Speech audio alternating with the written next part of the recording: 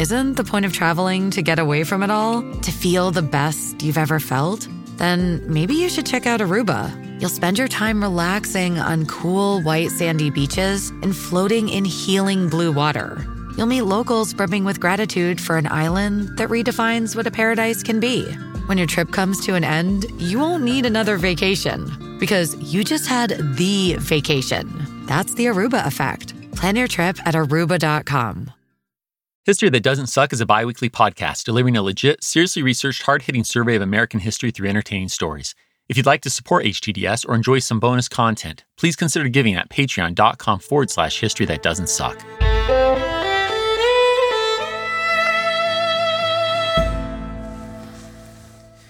It's early Sunday morning, June 28th, 1914, and the heir to the Austro-Hungarian Empire's throne, Archduke Franz Ferdinand, and his wife Sophie, Duchess of Hohenberg, are just waking up in their suite at the Hotel Bosnia in the spa town of Ilija, 6 miles outside the provinces of Bosnia and Herzegovina's capital of Sarajevo. Franz rises from his bed, but not joyfully. This is one day he can't wait to see come to its end. There are 2 good reasons for the Archduke's gloomy mood. One is bad memories. It was 14 years ago today that his disapproving uncle, the Emperor Franz Joseph, made Franz Ferdinand surrender the ability to pass his titles and future throne to his future children in order to marry Sophie. Of course he did it. Franz loves her more than life itself. But still, June 28th, the date stings. Nor is he enjoying his time here in Bosnia. Some will later mistake this trip to southeastern Europe or the Balkans as a getaway for the loving royal couple. It isn't. Franz has spent the last few days observing Austrian military maneuvers. See, Austria just annexed these lands a few years ago, and it's upset more than a few. The Ottoman Sultan isn't happy about losing this territory to the Austrian emperor. The pan-Slavic-minded Russian Tsar wishes he took it. And finally, local Serbian nationalists want them all gone. True, there is an independent Serbian kingdom now, but nationalists dream of a larger Serbian state that includes more of the Balkans' sizable Serb population. So to watch 5 centuries of Ottoman rule in Bosnia end only for another empire to take over? The ultra-Serbian nationalists are livid. They're ready to kill or be killed to cast off the Austrian throne. Yeah, they're not messing around. Now, Franz didn't personally approve of this annexation, but I'm sure you can see why he needed to ensure Austrian troop readiness in the region. Speaking of Franz, he's donned his blue and black Austrian cavalry general uniform. Sophie is dressed in a gorgeous white dress with a red sash. They've attended a Catholic mass held just for them this Sabbath day in the hotel and sent a telegram to their kids expressing their love and excitement at seeing them soon. Sounds like we're ready to make the short trip to that diverse, polyglot city of crosses and minarets, Sarajevo.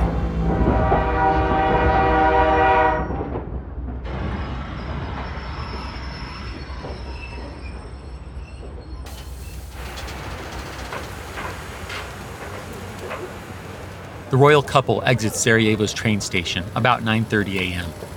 A motorcade awaits them. The number of vehicles is between 4 and 6. The city's fez cap-wearing Muslim mayor, Fahim Effendi, and police chief Dr. Edmund Gauder are in the first or second car. Franz, Sophie, and the Austrian-born military governor general, Oskar Potiorek, climb into the convertible touring car just behind them. They're soon off to the first item on today's to-do list, reviewing local troops.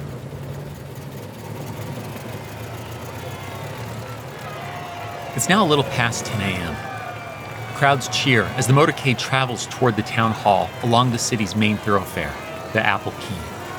How sincere the people are might be questionable, but per the mayor's instructions, they're following the Archduke's well-publicized itinerary, making him feel welcomed. People have even filled the embankment between the Apple Quay thoroughfare and the parallel to it, Miljatska River. All seems to be going well. But wait. What if the ultra-nationalists are following the Archduke's itinerary too? Lobbed through the air, the bomb explodes as they reach the Chimuria Bridge. A man on the embankment shoves a cyanide pill in his mouth and dashes toward the shallow river. But the poison fails, and a fast-acting policeman seizes him. The arresting officer asks the suspect if he's a Serb. The ultra-nationalist answers proudly, "Yes, I am a Serb hero." But his murderous act has failed. Incredibly, the bomb bounced off the back of the royal couple's convertible, then exploded near the wheel of the next car back. Franz and Sophie are fine, and no one is dead, though innocent bystanders are injured, as is Colonel Erich von Merizi. The colonel heads to the military hospital as the motorcade resumes its course to the town hall. Inside the new, beautiful, Ottoman-reminiscent town hall, the mayor addresses the city's Christian, Muslim, and Jewish leaders. He speaks of loyalty to the region's new ruler, but the public servant's words feel hollow in the wake of an assassination attempt. Franz loses his cool and interrupts. That's rich. We come here to visit this city and we are greeted with bombs. Very well then, go on. Sophie calms her furious husband as only she can. The love they share, it's special. But now that the speech giving and Sophie's meeting with a delegation of Muslim women have concluded, how should they proceed?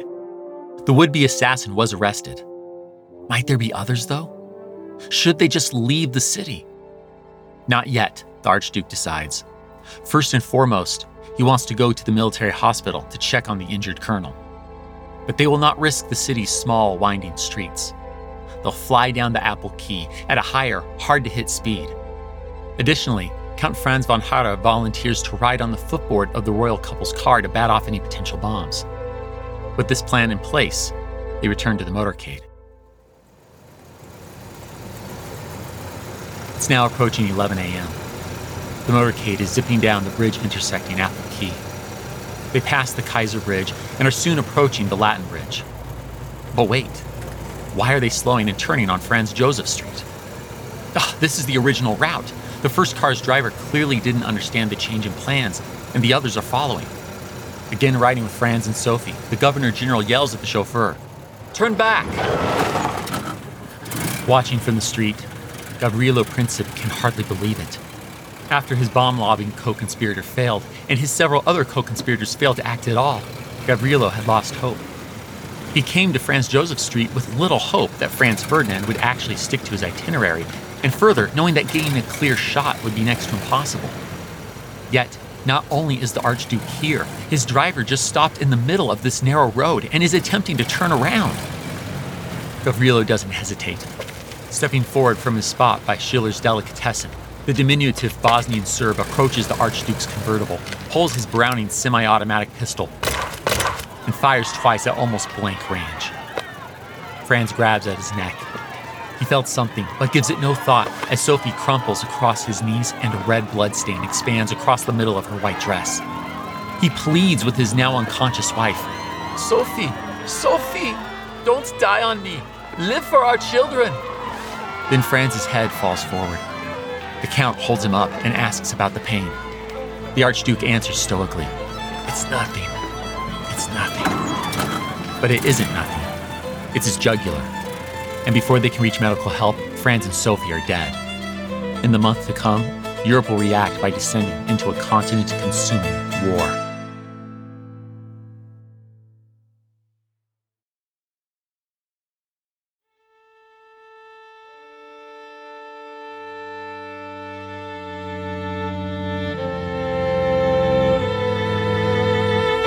Welcome to History That Doesn't Suck. I'm your professor, Greg Jackson, and I'd like to tell you a story.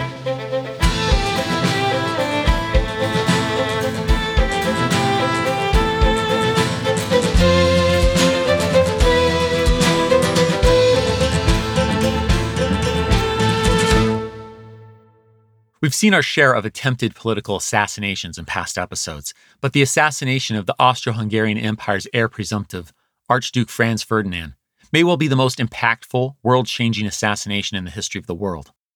It inaugurates a devastating war that, though fought mostly in Europe, will eventually impact the entire world, including our subject here on HTDS, the United States.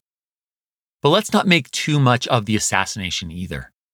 What monumental weight was Europe already carrying that allowed one political assassination to spiral into a 4-year, millions-dead war? That's what we'll figure out today.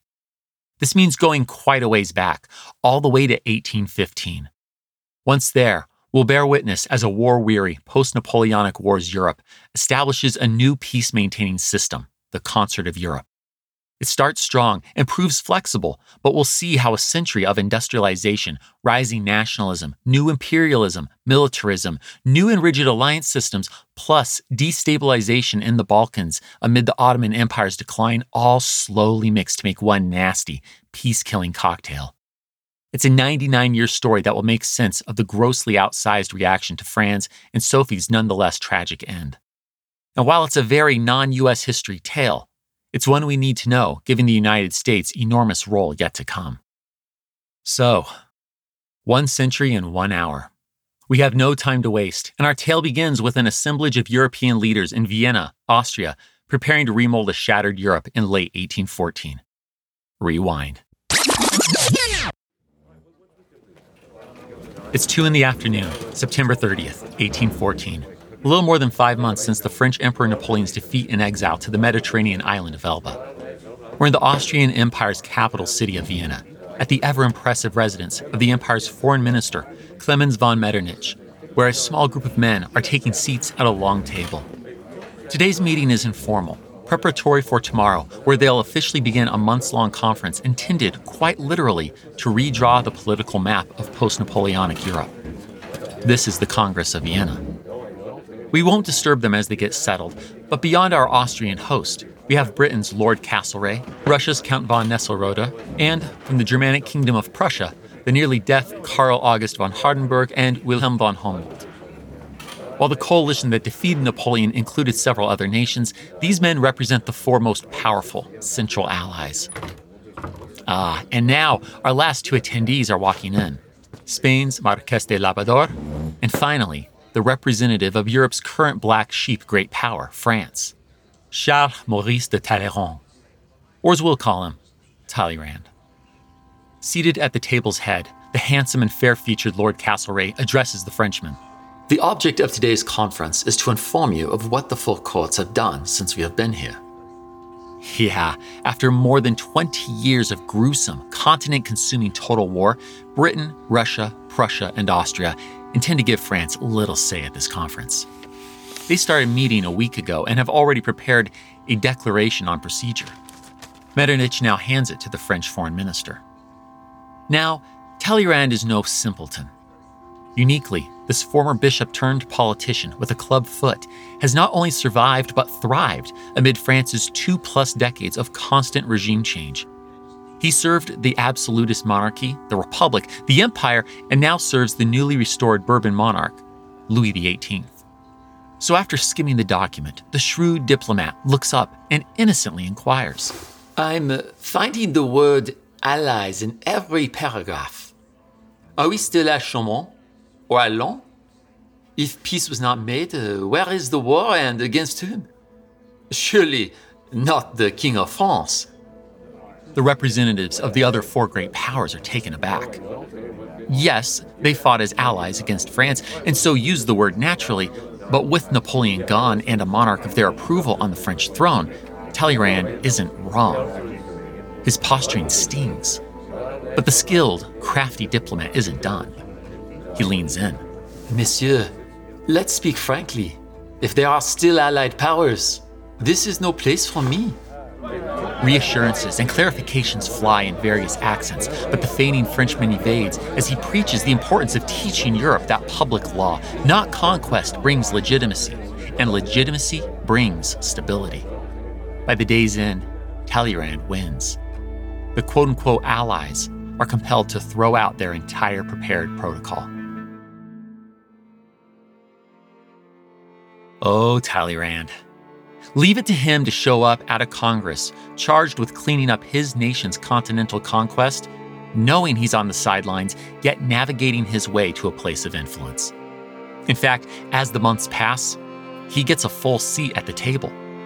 But putting his craftiness aside, Talleyrand's participation, France's participation, is what's so remarkable about the Congress of Vienna.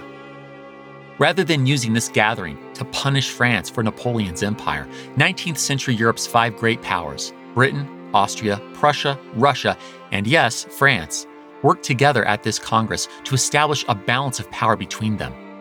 This way, if one of them ever tries to go on another conquest bender, as Napoleonic France just did, the rest can gang up on the offender and end it before the continent is dragged into another prolonged, decimating, devastating total war. Now, this plan does have at least two major shortcomings. One, the five great powers show little regard for the sovereignty of the continent's smaller nations and principalities in their annexing, merging, and otherwise playing with the map. Two, creating five balanced yet empowered monarchies doesn't bode well for the emerging ideas of classical liberalism, democracy, or nationalism. Well, future critics will see these as shortcomings. Our Austrian host Metternich is pleased as punch. But in terms of maintaining peace, the Congress of Vienna is brilliant. The Congress's final outcome has too many details for us to cover comprehensively, but let's address those aspects most pertinent to the century-distant but coming Great War. Starting in the south, because, why not, crowns and borders shift among the various Italian states. For our purposes, I'll just ask you to remember that, while the idea of nationalism is starting to get a following, that is, the notion that people sharing a language, culture, or ethnicity should form a state, there is no unified Italy right now. Not yet. Heading west, the four quote-unquote allies still want a buffer around France. So that means reestablishing neutral Switzerland and, on France's northeastern border, the independent Dutch-dominated Kingdom of the Netherlands. As for the east, Russia is keeping Finland and scooping up most of Poland, though Prussia gets a slice of the latter.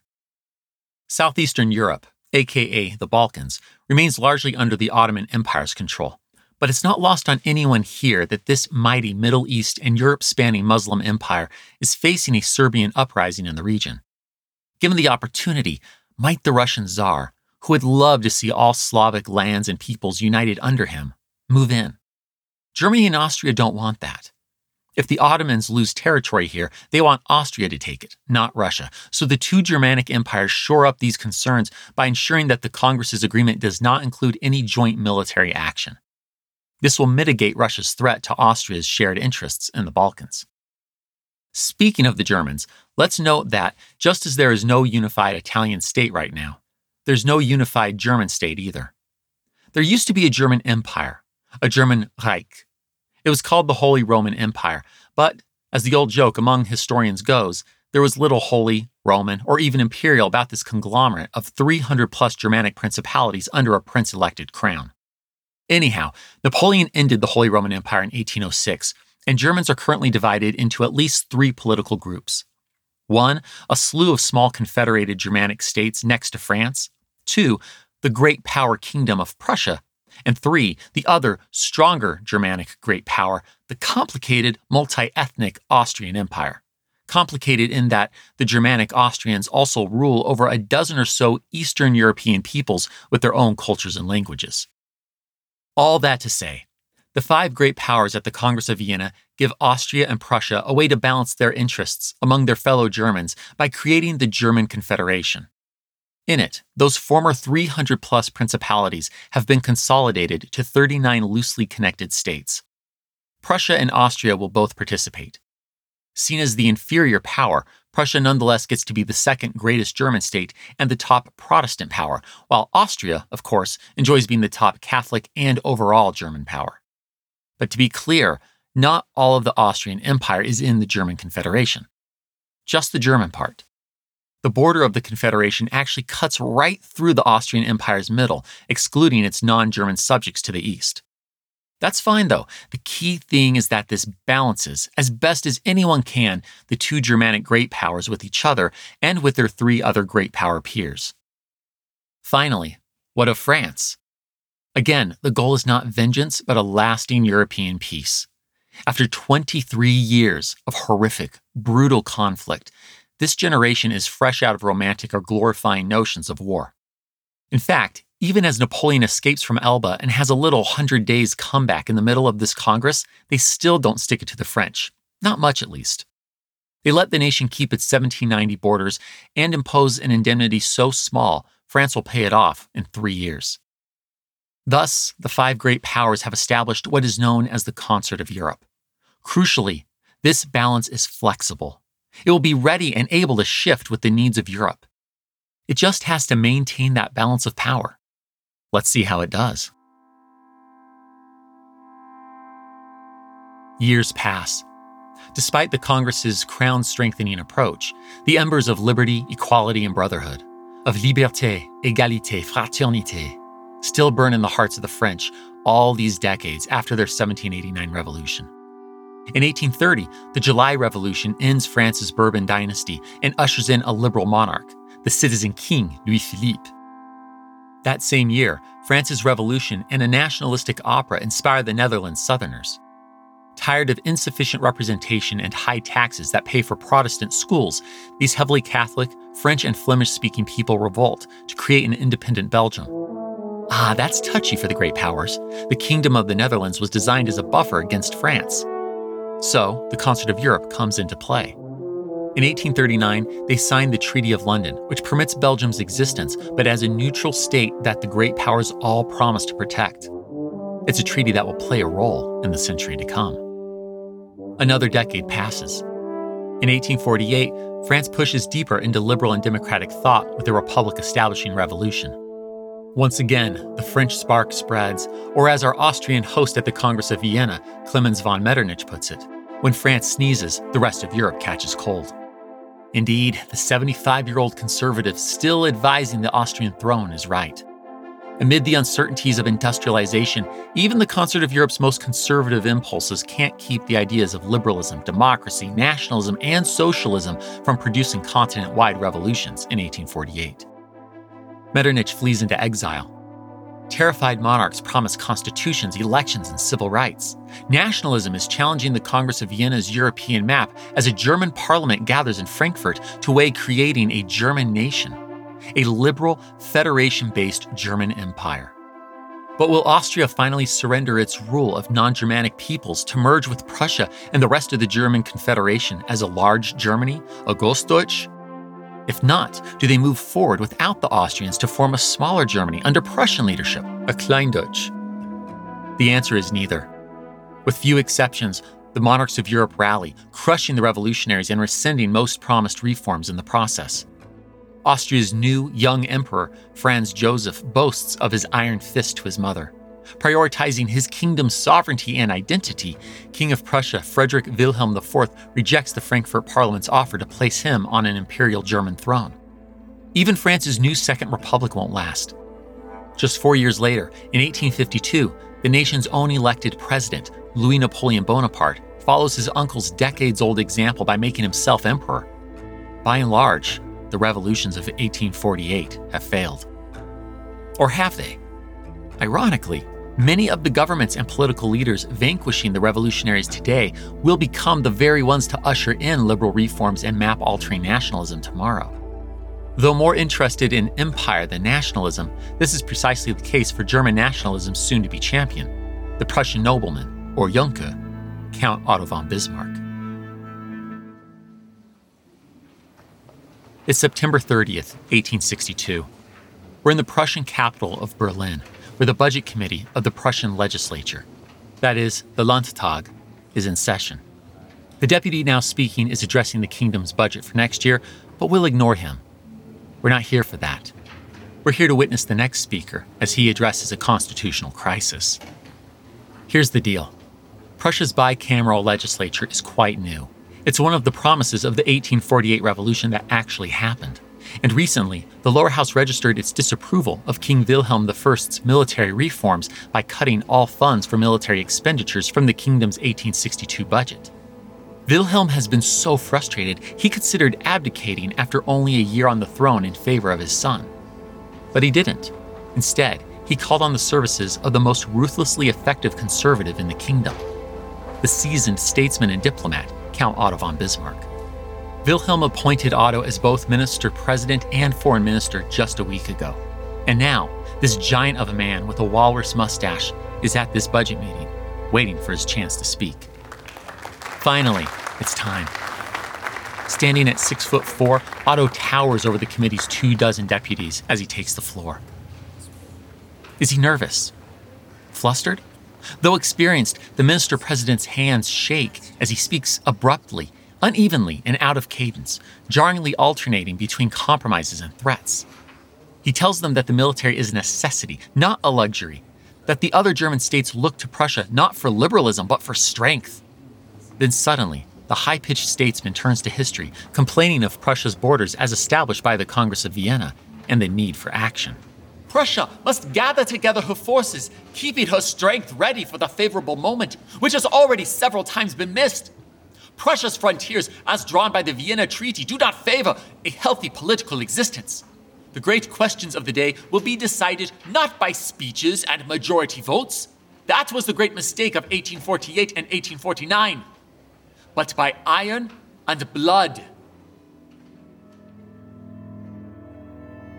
Those three words, iron and blood, or as it's later cited, blood and iron, enraged the Liberal deputies and press. They fear that the minister-president wants to shut down liberals with the army, as was done in the Revolution of 1848. But Otto von Bismarck's mind isn't on domestic issues. It's on building a Prussian-led German empire, even if that means destroying the European balance of power laid down half a century ago at the Congress of Vienna.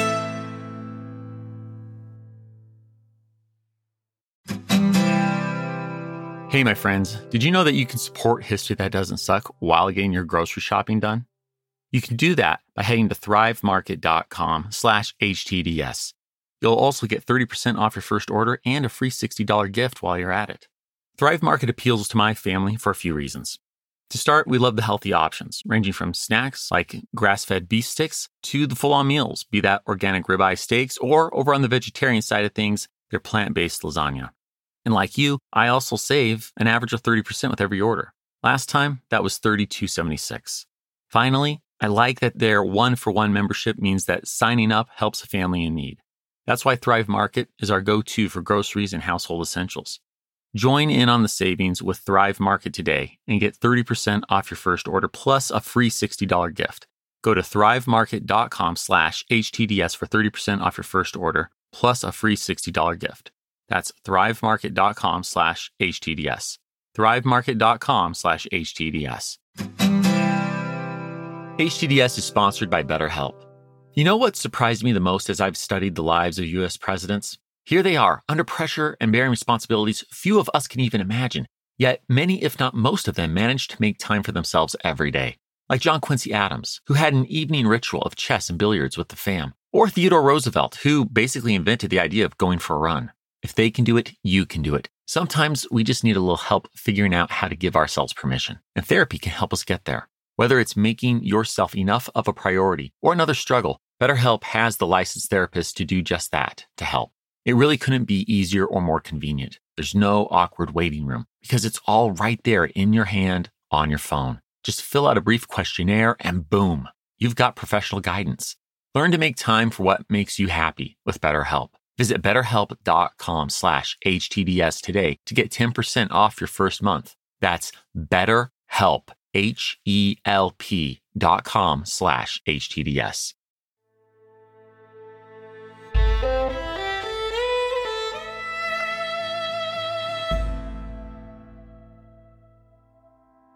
Historians will forever argue over the end date of the Congress of Vienna-born Concert of Europe. The revolutions of 1848 were certainly a marked challenge to it. Meanwhile, 1853 saw the first war between the great powers, as France, Britain, and Austria, with their own selfish reasons, came to the Ottoman Empire's aid against Russia in the Crimean War. And yes, this war is yet another sign of the Constantinople-based empire's decline. Though the Ottomans and their allies won, the war came on the heels of half a century of Ottoman territorial losses in both North Africa, where one of its own commanders wrested de facto control of Egypt and France took Algeria, and on southeastern Europe's Balkan Peninsula, where Greek revolutionaries achieved independence and Serbian revolutionaries loosened the Sultan's grip.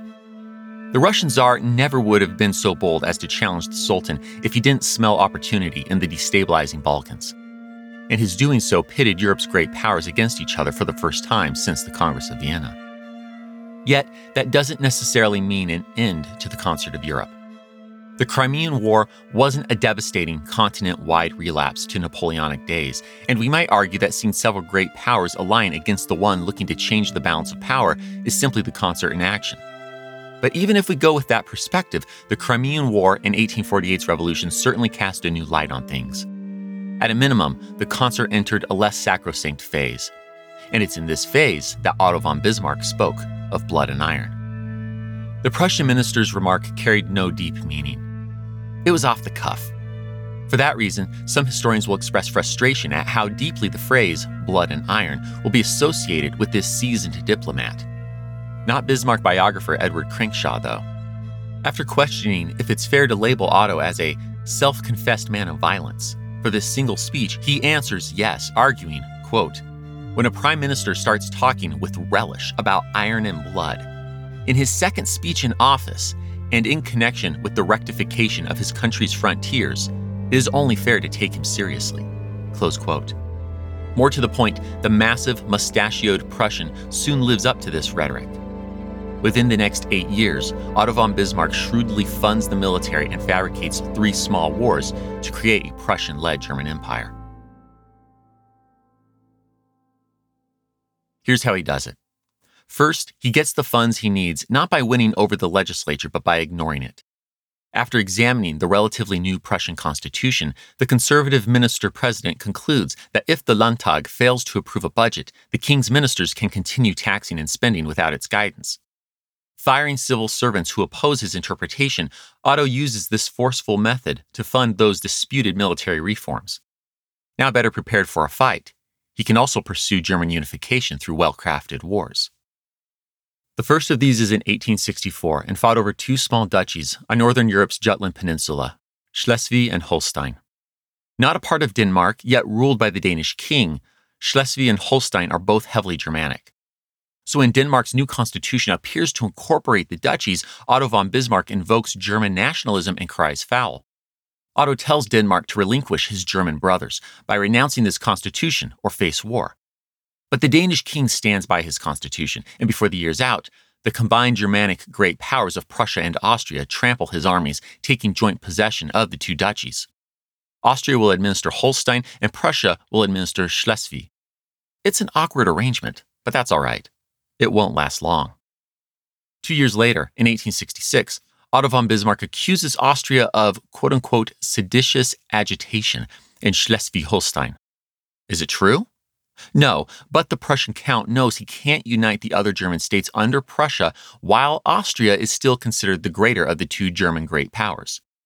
With France's secret assurance that it won't interfere, a secret alliance with the northern Italian kingdom of Sardinia, or the Kingdom of Italy, as the expanding state is now styled, and the support of other northern German states, Otto uses the situation in Schleswig-Holstein to make war on Austria and its southern German state allies. Prussia then shocks the continent as it wins the Austro-Prussian War in little more than a month. This victory ends the German Confederation and inaugurates a new North German Confederation expressly under Prussian leadership. Or should we say Chancellor Bismarck's leadership? He's the chancellor of this new union, and in a nod to his famous Blood and Iron speech, he soon picks up the nickname, the Iron Chancellor. Now, Otto isn't interested in nationalism in the same way the liberals are, but in his pursuit of a German empire, a German nation has never looked so plausible. And under Prussian leadership, no less. Latching onto this national vision, then, Prussia's liberals are growing excited. So much so that the much-ignored Prussian Landtag finally agrees to Otto's military budget.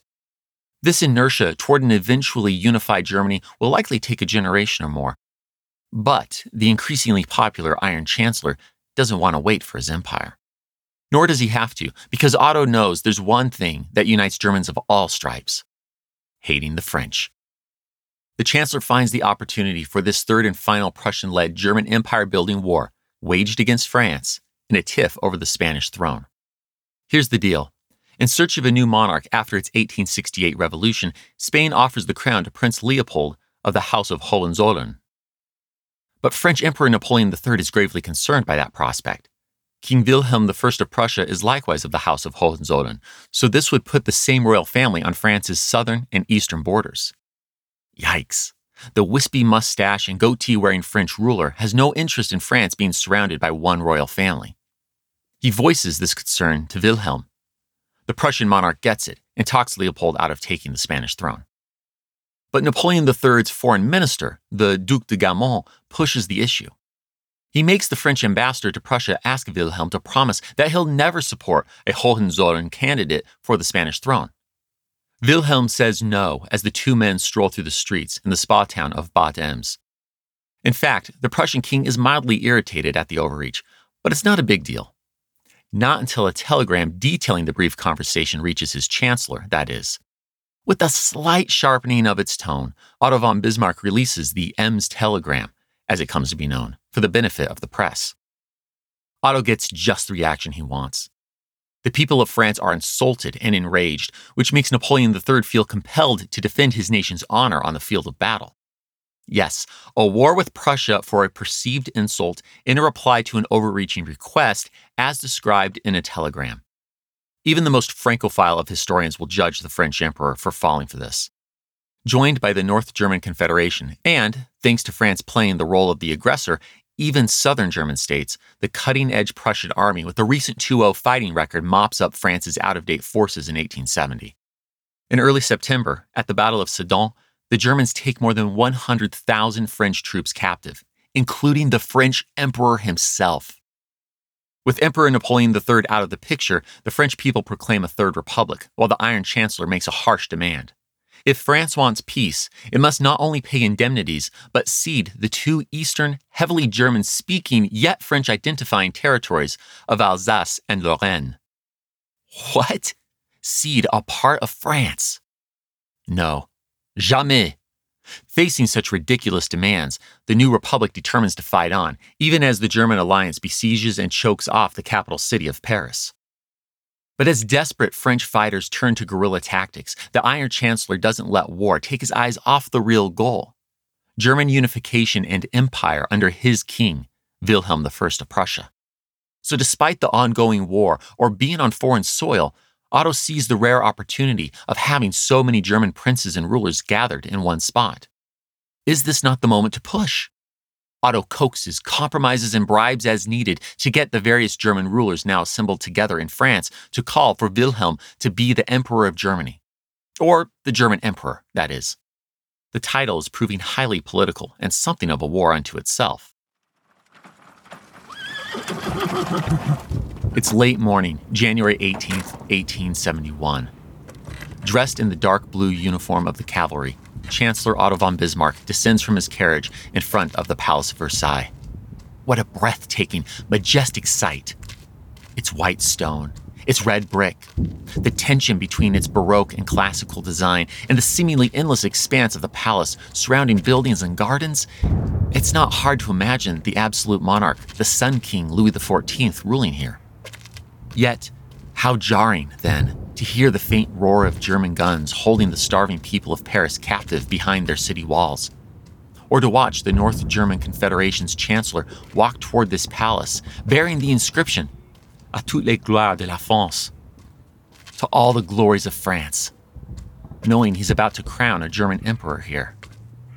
Just outside the palace's entrance, as he reaches the black and white marble courtyard, the Iron Chancellor is stopped by the king's son-in-law, the Grand Duke of Baden. The Grand Duke has instructions from His Majesty.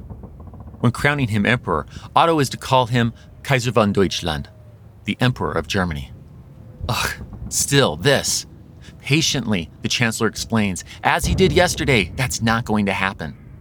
The German princes have already been using the title Deutscher Kaiser, the German Emperor, and Otto isn't about to derail the empire over semantics.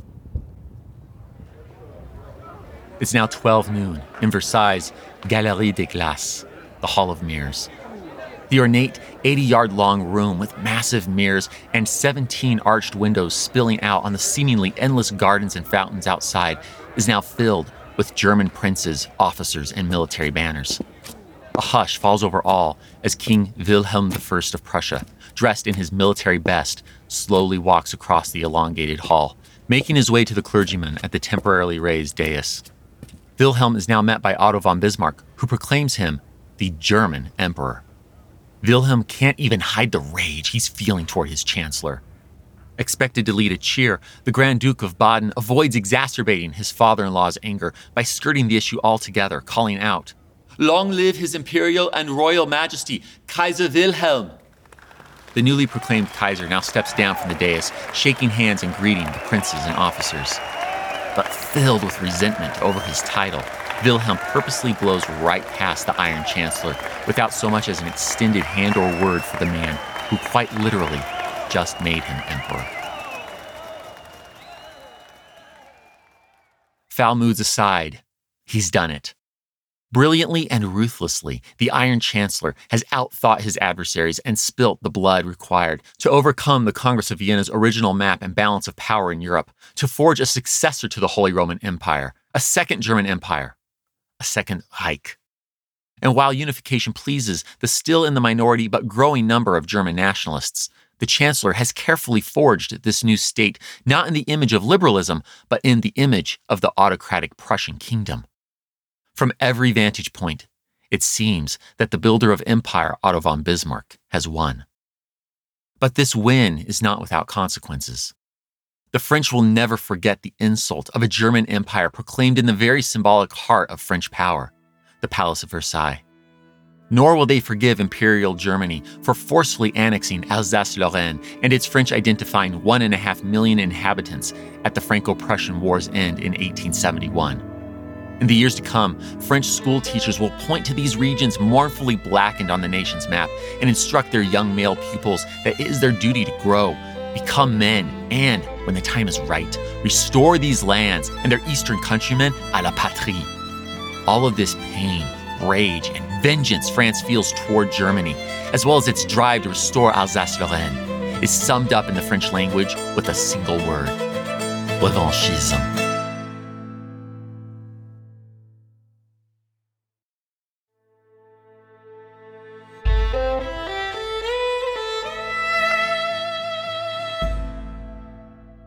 We've now made it to the 1870s. The European map has changed since the Congress of Vienna. Again, historians debate what to make of the Concert of Europe at this point. The continent has seen a few wars now, as we know, but it's still avoided falling into another large-scale total war, like the Napoleonic Wars.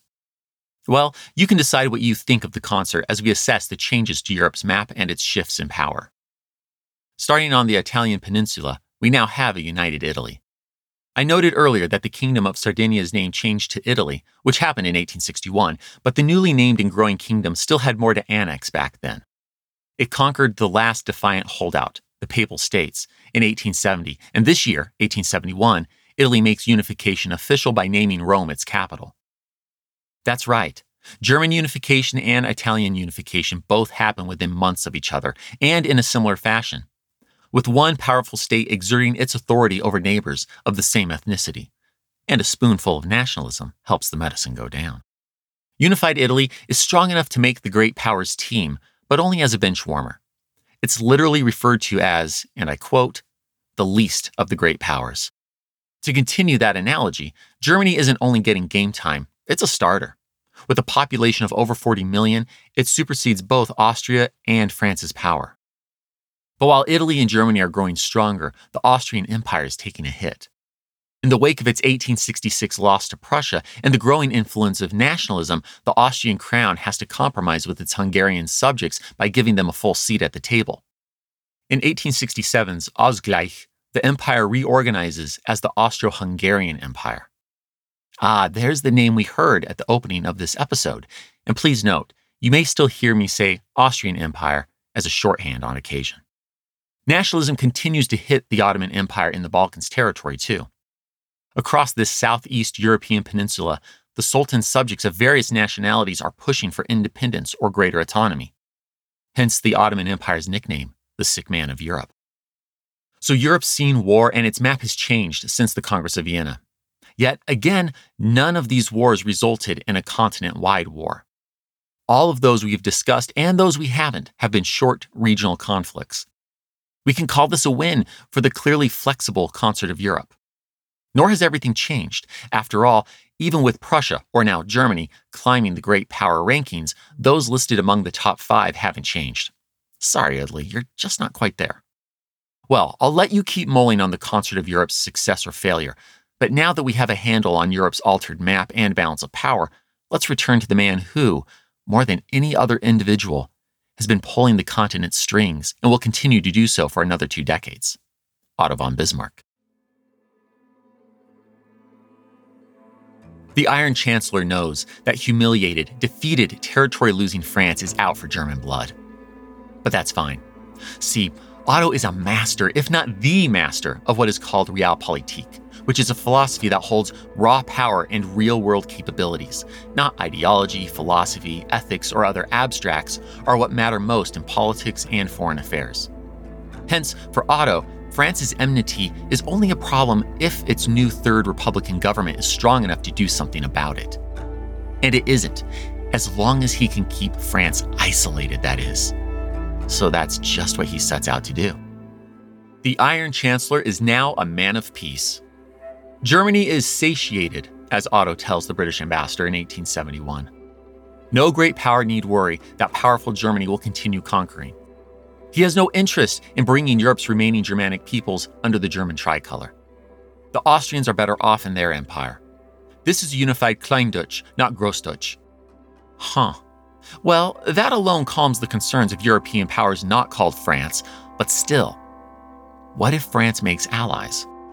The Iron Chancellor can't have that, so he proceeds to form an alliance system that leaves France friendless. Leaning into their shared vision of conservative monarchy, Otto convinces the Austro-Hungarian Emperor and Russian Tsar to align with the German Kaiser in 1873.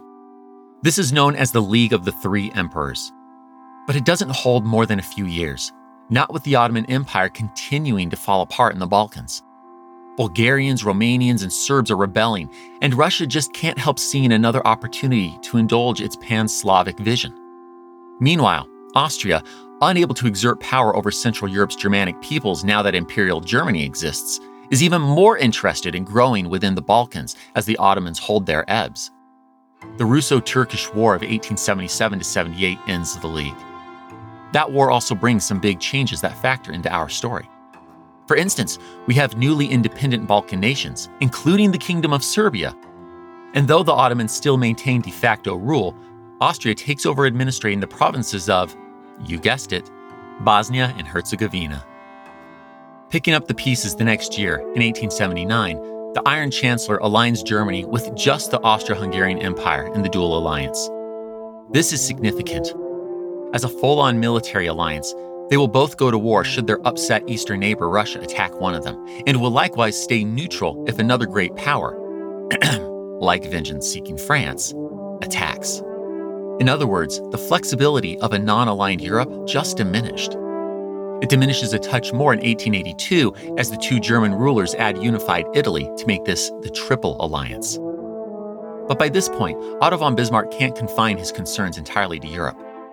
The Second Industrial Revolution is fueling a global economic revolution that's both facilitating and encouraging the industrial powers of the world, mostly European powers, plus the United States and Japan, to expand their imperial holdings. This late 19th century round of global empire building is often known as New Imperialism, and in this context, European powers are particularly interested in the raw materials of Africa. Now, the Chancellor himself isn't a fan of empire building outside of Europe, but increasingly, it seems peace in Europe means looking beyond the continent. Besides, other Germans want the Reich to get in on the action. So, the aging, balding Iron Chancellor invites first- and second-rate empires alike to send representatives to Berlin with hopes that they can peacefully hash out their economic and imperial interests in a particularly disputed area, West Africa and the Congo. It's November 15th, 1884.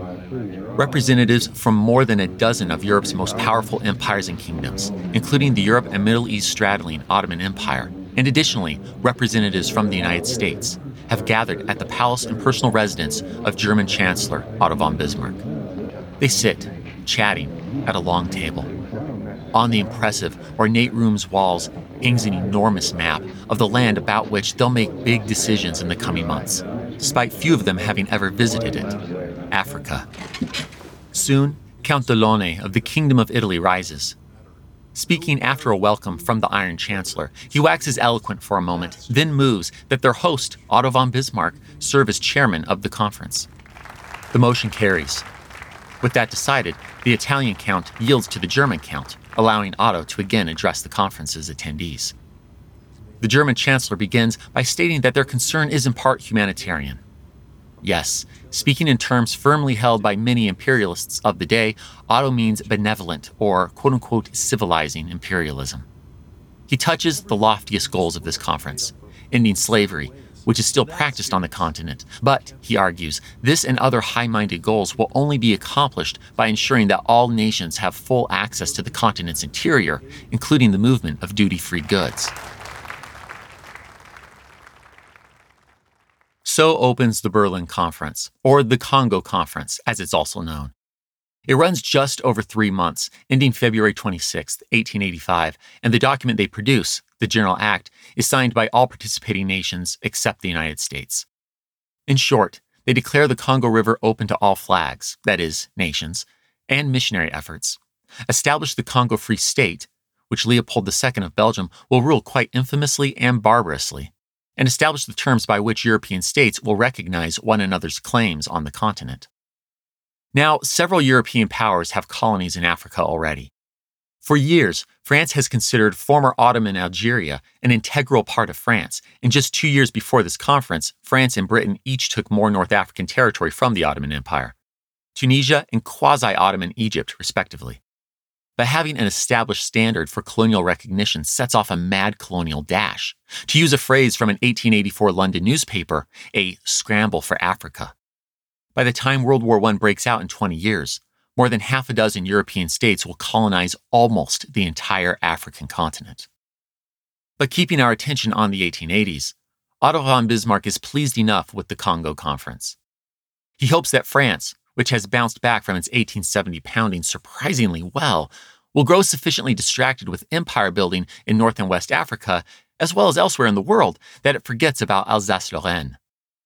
In 1881, Otto manages to revive the League of the Three Emperors, this time as a formal alliance assuring benevolent neutrality in the event of war with another great power.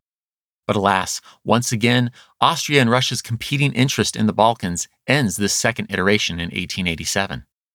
But that's fine. The crafty chancellor pivots, arranging a secret reinsurance treaty with Russia that same year. Set for a 3-year duration, the treaty is one of limited benevolent neutrality. So limited, some doubt its value. But others see Otto's logic.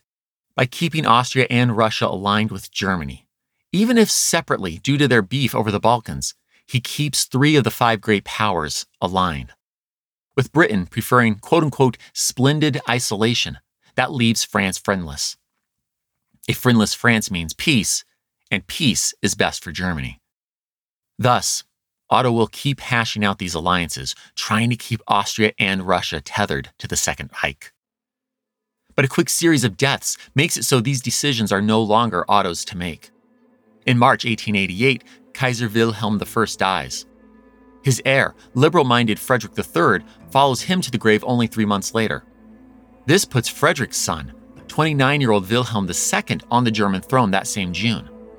The young Kaiser and aging Chancellor get on like oil and water. Finding him too conservative on social issues and too cautious in foreign affairs, Wilhelm II asks for Otto's resignation in 1890. Otto von Bismarck's life work was creating the German Reich. For 2 decades, he's served as its shadow emperor, its Schattenkaiser. Some historians say his dismissal was long overdue, that Otto had set Germany on a bad path as a large militarized state. Others see the old count as the brilliant mastermind that a young, arrogant, and unpredictable new Kaiser so badly needed to navigate the industrializing, militarizing, and colonizing realities of empire at the turn of the century. Regardless of which position is right, it takes little time after Otto's dismissal for Europe to begin devolving into 2 full-on separate alliance systems. Convinced it was overly restrictive, Wilhelm II doesn't renew Germany's reinsurance treaty with Russia in 1890. Seeing a chance to make its first friend since the Franco-Prussian War, Republican France decides it can overlook the Russian Empire's autocratic ways and moves in. It's just as Otto always feared. The Franco-Russian alliance is signed in 1892. But Germany remains fairly calm.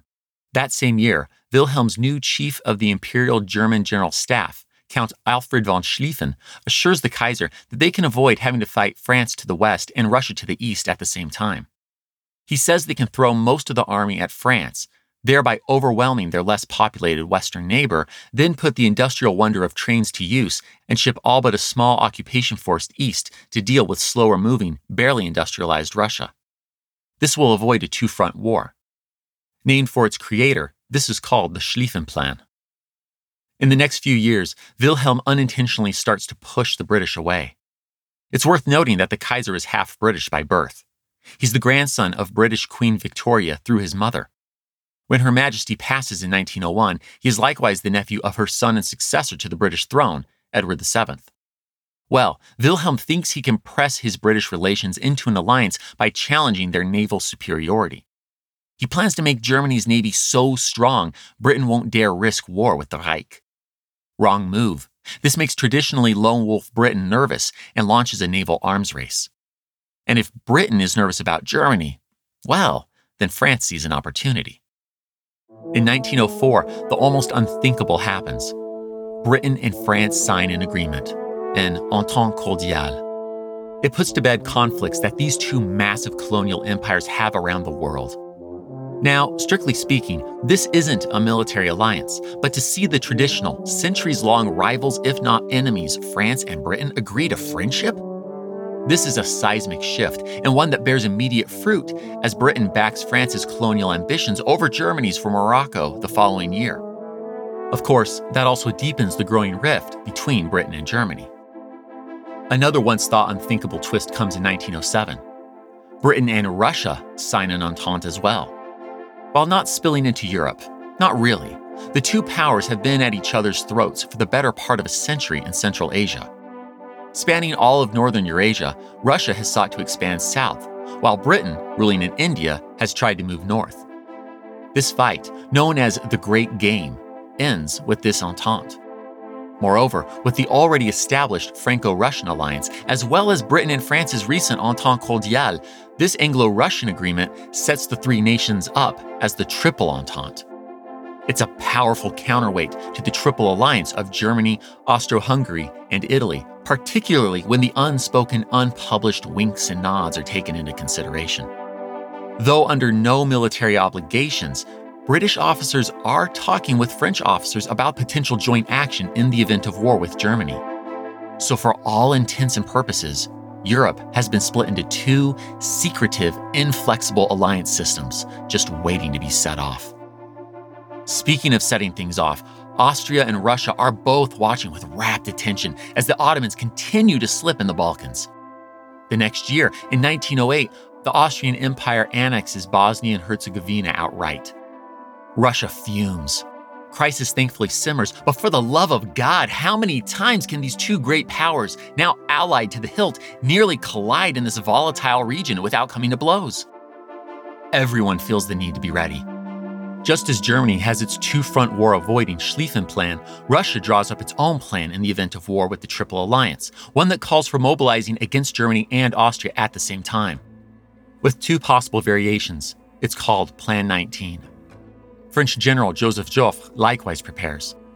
Though suspicious that Germany might violate Belgium's neutrality, still enforced by the Treaty of London of 1839, the French general's Plan 17, that is, Plan 17, can't fully anticipate such a play. In the event of war, a heavy concentration of French troops will be positioned to push straight into their lost territory, Alsace-Lorraine. Meanwhile, the Balkans only become more unstable. The region sees two back-to-back wars, one in 1912 and another in 1913. The Ottomans are left with hardly a toehold in Europe. Newly independent Balkan nations are fighting each other while Russia and Austria are licking their lips. The Austrian Archduke Franz Ferdinand doesn't agree with everything his empire is doing in the region, but he does his duty and goes to recently annexed Bosnia to observe military exercises on June 25, 1914. And a few days later, a young Bosnian Serb finds himself face to face with the Austro-Hungarian Empire's heir presumptive on a street in Sarajevo. He fires, and within a month, that bullet causes outsized reactions from a continent now locked into two secretive, rigid treaty systems. This is the July Crisis. June 28, 1914.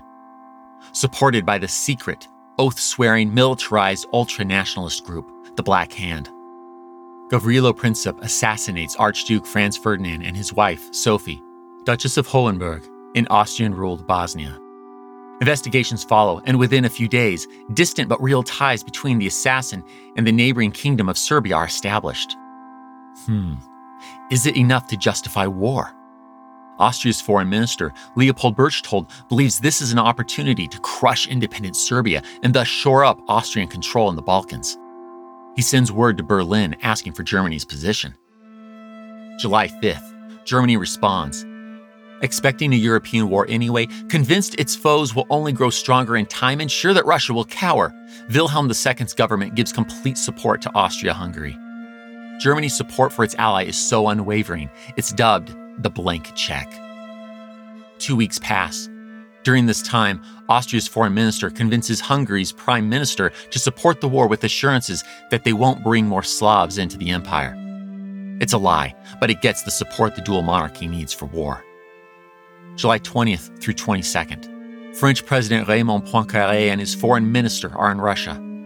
The trip was planned before the assassination, but Le Président assures his ally of French support. Emboldened, Russia warns Austria-Hungary against attacking Serbia.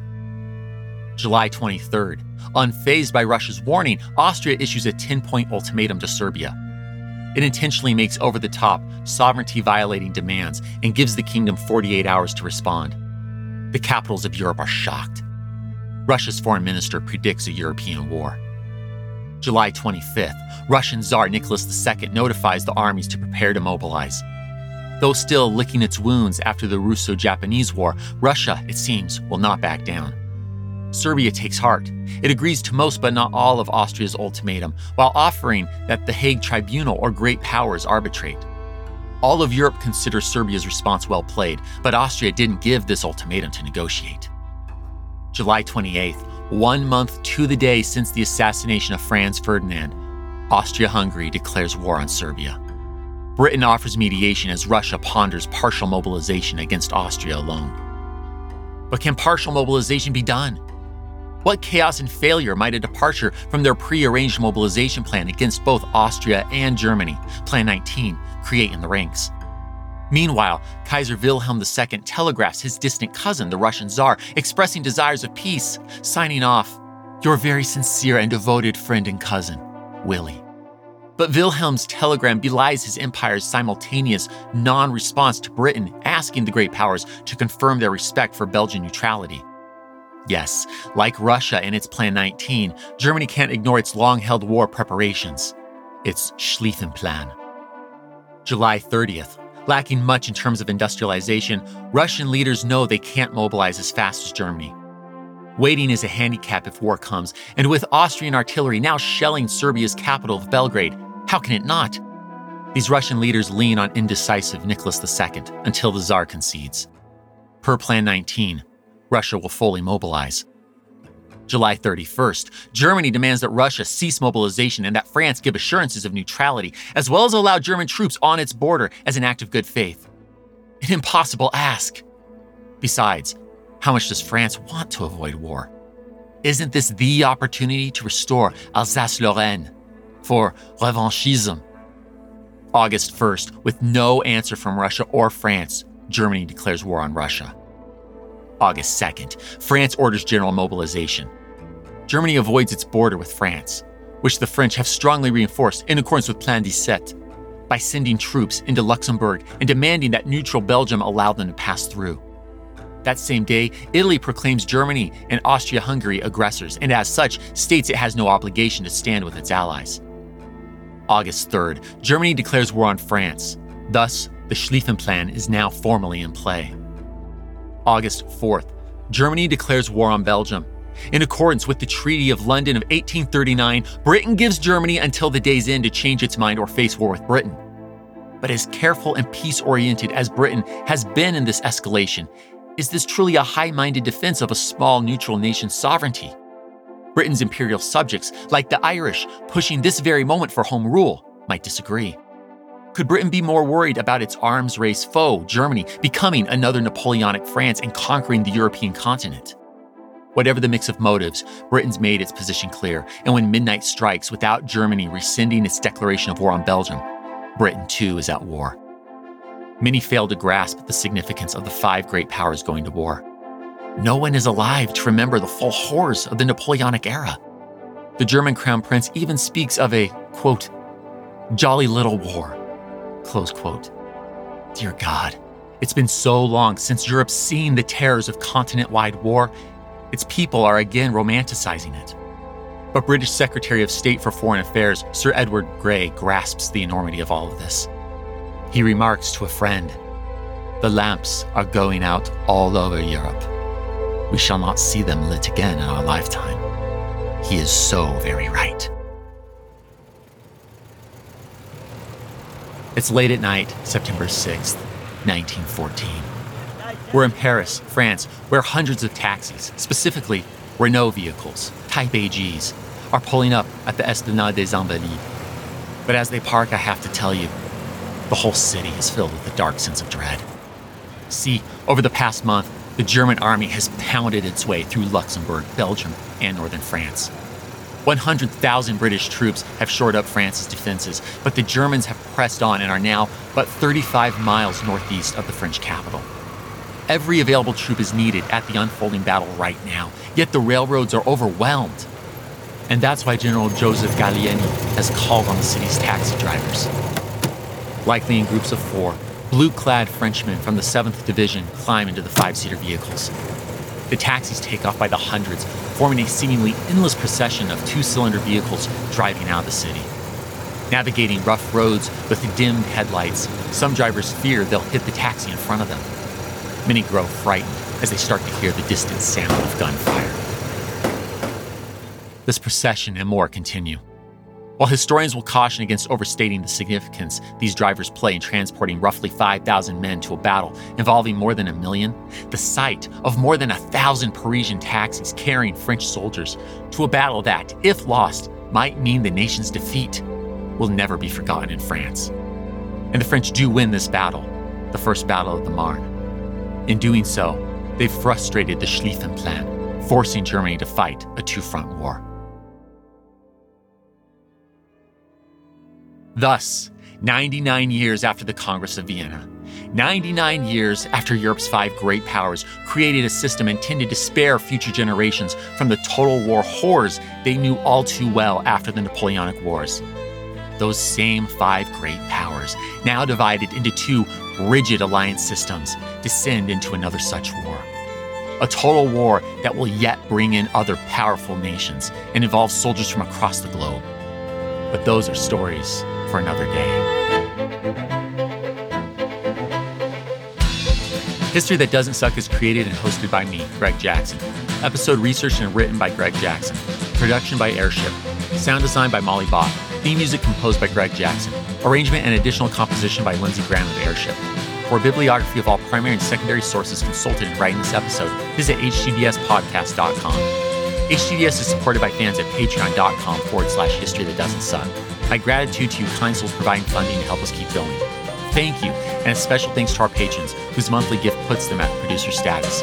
Amanda Bragg, Art Lang, Ben Kelly, Beth M. Christiansen, Bill Thompson, Bob Drazovich, Brad Herman, Shannon Stewart, Charles and Shirley Clendenden, Chris Mendoza, Christopher Cottle, Christopher Merchant, Christopher Pullman, David Aubrey, David DeFazio, Durante Spencer, Dex Jones, Donald Moore, Henry Brunges, James Black, Janie McCreary, Jeffrey Moots, Jennifer Magnolia, Jessica Popick, Joe Dobis, John Frugal-Dougal, John Keller, John Rudlevich, John Schaefer, Juliana Taper, Karen Bartholomew, Kristen Kenny, Kyle Decker, Lawrence Neubauer, Liz McNeil, Mark Ellis, Matthew Mitchell, Melanie Jan, Michael Umbright, Mike Healy, Natalie Brewer, Nick Navoda, Ogadiah Khan, Bob Borowski, Paul Goringer, Rich Miller, Rick Brown, Robert Asenzi, Sarah Treywick, Sean Pepper, Scott Slaymaker, Sharon Theisen, Sean Baines, Sue Lang, Creepy Girl, Thomas Bugg, Thomas Stewart, Tisha Black, Todd Kine, Tony Hurst, and Victoria Bennett.